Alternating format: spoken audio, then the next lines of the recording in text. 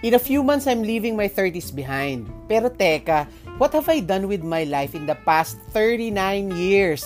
May na-accomplish ba ako at all? Is this exactly where I want to be?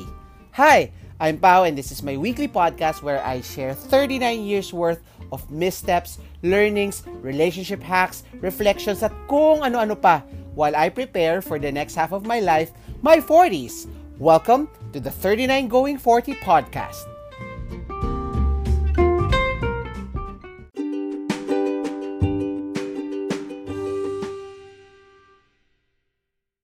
Welcome to 39 Going 40, preparing for life to begin. Suffice it to say, my mom taught me a lot in life. Isa sa mga pinaka-importanting lessons na naituro niya sa akin ay yung paano makitungo or makirelate sa mga tao. Kaya bilang pahabol sa Mother's Day celebration, I am paying tribute to my Mama Oyet with 3 important learnings about people skills and how I am applying them today. Una, my mom is probably the most emotional person I know. She may not always verbalize how she feels, but I feel her. Maybe because sobrang lakas na rin ng psychic connection namin, ramdam ko si mama pag meron siyang kargang galit, lungkot, takot, or tampo.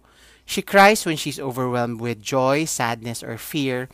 She clamps up when she's angry, but sometimes, in plain sight, she would eye roll when she disagrees or would raise her eyebrows when she's disgusted. My learning is this: wear your heart on your sleeve and don't be afraid to show it to people, especially to those who matter to you. Ang pagiging emotional ay hindi necessarily kahinaan. Kapag hinahayaan ko yung sarili ko na umiyak in front of my friends or my partner, literal na lumuluwag yung dibdib ko.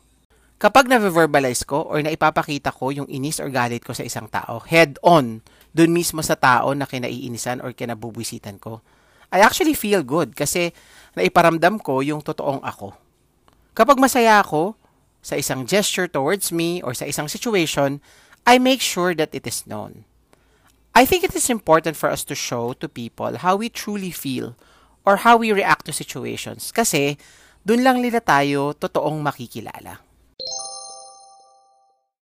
Pangalawa, my mom is a firm believer of the concept of pagsasaalang-alang. Ito yung concept na may gagawin kang bagay for someone kahit hindi mo naman talaga siya gusto. Gagawin mo siya for the sake of the person you love who is connected to that someone. For example, may mga pagkakataon na kailangan mong umattend sa isang family event hosted by a tita or a cousin perhaps that you dislike bilang pagsasaalang-alang sa feelings ng parents mo na kapatid or pamangkin nung mga hosts. Full disclosure, hindi ako fully on board sa prinsipyong ito. But I understand its merits. Gets ko kung bakit siya kailangan gawin and para kanino mo siya ginagawa. Sa totoo lang, in the example that I've given, the ask for you is makipagplastikan ka for 2 to 3 hours for the sake of not offending the person connected to those 2 people. Yung mga bruhildang kamag-anak na siniraan ka sa buong pamilya. Sa edad kong to, I understand and I feel that yung gesture na gagawin mo while hindi mo siya gusto is really not for the person na hindi mo gusto. It's more for the people or the person na mahal mo.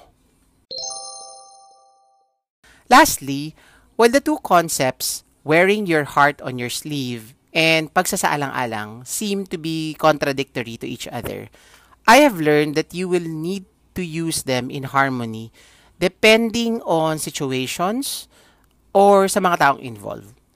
By example, naipakita ni Mama sa akin na you always have to read the room to assess the situation. If your action will do more good than harm to you, or will that action do more good than harm to the person you care for? May mga sitwasyon talagang isasacrifice mo yung sarili mong feelings para hindi ka makasakit. At the same time, may mga sitwasyon din na pipiliin mo yung sarili mo para magpakatotoo. Dito papasok yung emotional maturity sa pakikitungo sa kapwa. A character that I am still learning up to this day. So there, those are my reflections about people skills or pakikitungo. If you have any questions or comments, suggestions, you can message me through Instagram /39going40 or Twitter at Pau Soliven. Maraming salamat sa pakikinig. Stay safe and healthy. Ingat kayo palagi.